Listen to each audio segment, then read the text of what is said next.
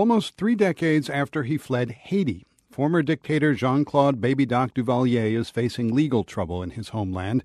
Duvalier was driven from power in 1986. He returned after the devastating 2010 earthquake. He said he just wanted to help out.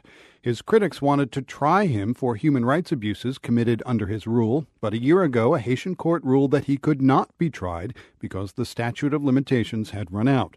Today, a court in Port-au-Prince held a hearing to consider whether to proceed with a new trial. Duvalier didn't show, so the judge suspended the hearing and issued a warrant to force him to attend next week. Journalist and author Amy Wilentz first moved to Haiti in the mid-1980s. She recalls what Haiti was like when the Baby Doc regime collapsed.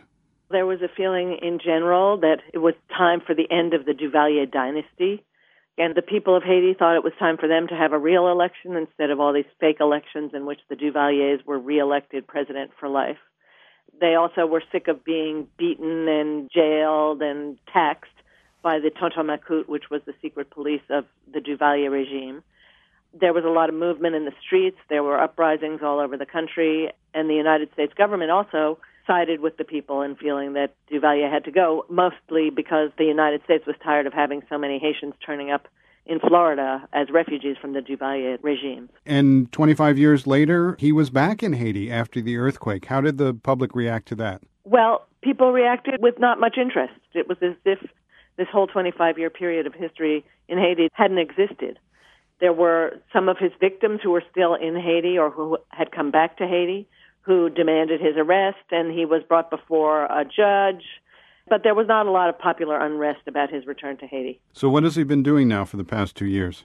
As far as I know, he's been living up in the hills near Port-au-Prince, going to restaurants for dinner, going to various events. And is he there under house arrest? Is he just a free man at this point? What is his status? I believe he's a free man at this point, with the possibility of various legal proceedings against him still in the air. Which he obviously doesn't seem to take seriously. He obviously doesn't seem to take them seriously, right? He's already been a no-show for one. Why would he take them seriously when the human rights charges against him were dismissed, the most serious charges against him? And that's what today's hearing was supposed to be about. The victims of his human rights abuses have brought an appeal against that ruling that let him off the hook. No, you're pretty critical about the Haitian justice system. In this particular case, anyway, why is it so lax? Is somebody in cahoots with Duvalier, and if so, to what end? Someone must be in cahoots with Duvalier. Why? The U.S. government, Hillary Clinton, that is, for the Obama administration, said it's up to the Haitian judicial system and to the Haitian people what happens with Duvalier. And she also went on further to say that what the United States really supports in Haiti is stability. We don't know what the Obama administration really thinks, but I think you would have to say that the Americans basically have washed their hands of this episode. They don't care whether Duvalier is imprisoned or not. And so once the Haitians hear that, then all sorts of manipulations can go on behind the scenes. Today is another hearing that Baby Doc Duvalier was supposed to attend and didn't show up for again. Are victims and families making any kind of noise about this? Is there any advocacy to bring him to justice?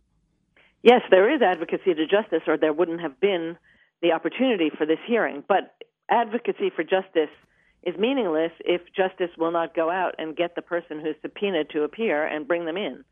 Fill us in again on what the procedure today was about, what was supposed to happen today. I believe what was supposed to happen was that Duvalier was supposed to speak for himself on his own behalf, and his victims were also supposed to speak before the hearing on the charges they were hoping to level against his regime and him. I think that's why he doesn't want to do it. I wouldn't want to do it either if I had done what he'd done in office. I wouldn't want to give my victims the opportunity of a public forum, and I believe that's why he hasn't shown up twice in gross dereliction of judicial duty, really. That was journalist Amy Wilentz. She's been covering Haiti for almost 3 decades.